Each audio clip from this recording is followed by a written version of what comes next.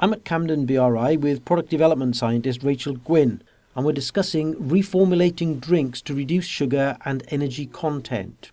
There's quite a lot of pressure, Rachel, on the drinks industry to remove sugar. So what are the main challenges?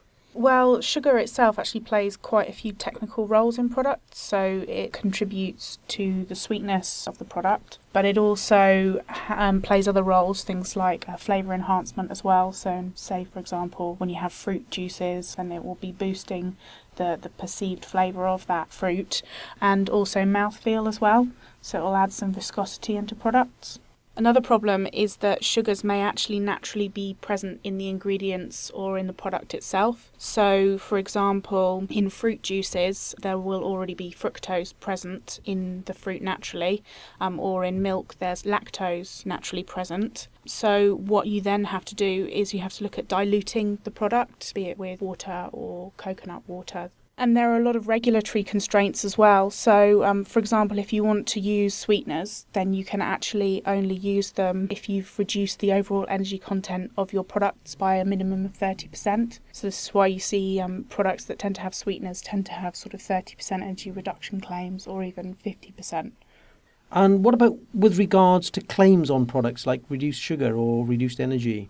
There are specific nutrition claims that you're allowed to make. To make a reduced sugar claim, then you need to reduce the total sugars content by a minimum of 30% as compared to a similar product. And then obviously there's the difference then between that and a reduced energy claim. So in a reduced energy claim, you have to reduce the overall energy content by a minimum of 30%.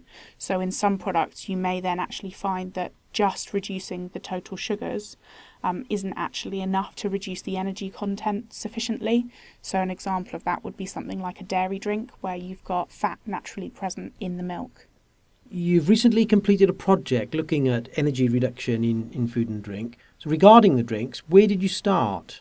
So we started off looking at some sweeteners in simple water solutions because we just wanted to look at them on their own with no other flavours. And the sweeteners that we selected were stevia glycosides, as it's recently been permitted and it's from a natural source, so lots of people are interested in it. And we also looked at monk fruit extracts as well, as these are more of an emerging sweetener. They're not actually allowed in the EU yet, but they're allowed in the States.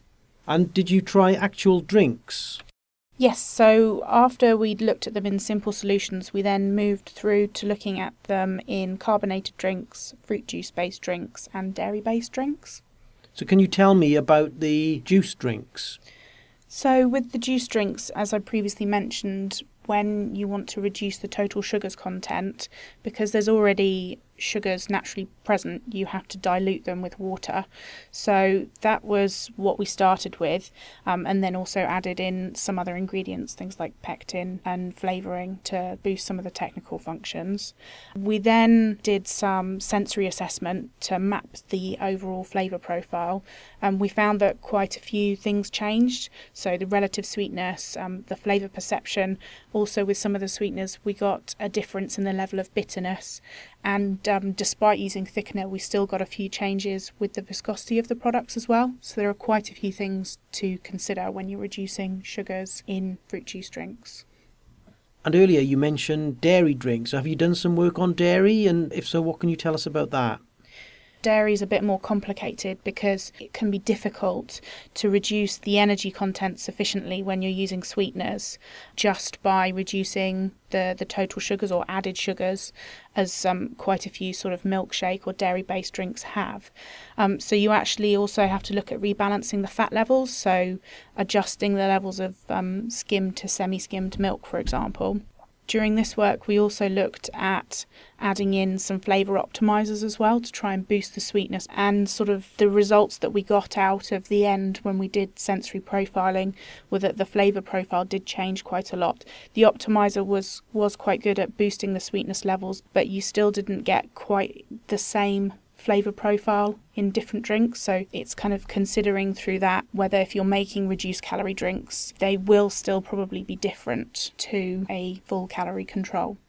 So to wrap up, have you got any tips for the industry when approaching energy reduction in drinks?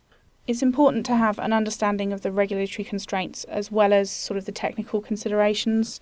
So thinking that you're not just taking out sugars, but you're taking out some functional roles as well. So thinking about additional ingredients you're going to need to put in, what the product is itself, and what inherent issues you may have within particular products. So say, for example, the dairy drinks, and having an understanding at the end that you might not actually achieve a product that's exactly the same. So the flavour characteristics or the mouthfeel, for example, might actually change in a reduced calorie option. Rachel Gwynne, thank you very much indeed.